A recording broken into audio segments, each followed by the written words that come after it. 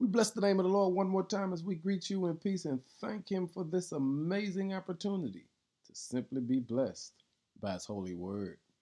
Our word for the day is develop for your purpose. Psalm 25 begins by saying, O Lord, I give my life to you. Studying the book of Psalms, you'll discover that David goes through a series of processes so that he could eventually become the king that God would have him to be. When you study, you'll discover he went through tears. He had to learn that God was faithful. He had to discover that God's love was great.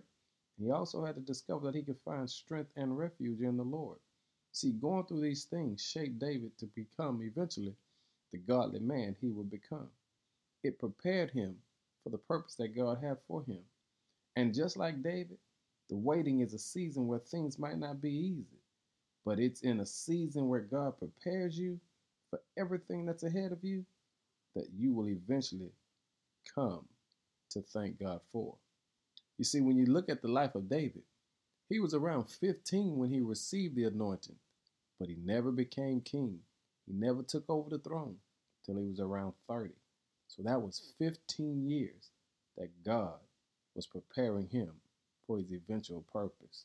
Hey, family, David came to know, O Lord, I give my life to you.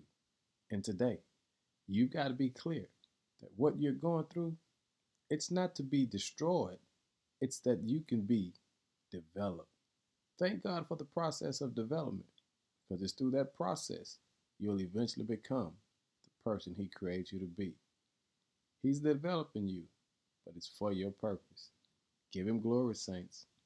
In Jesus' name, amen.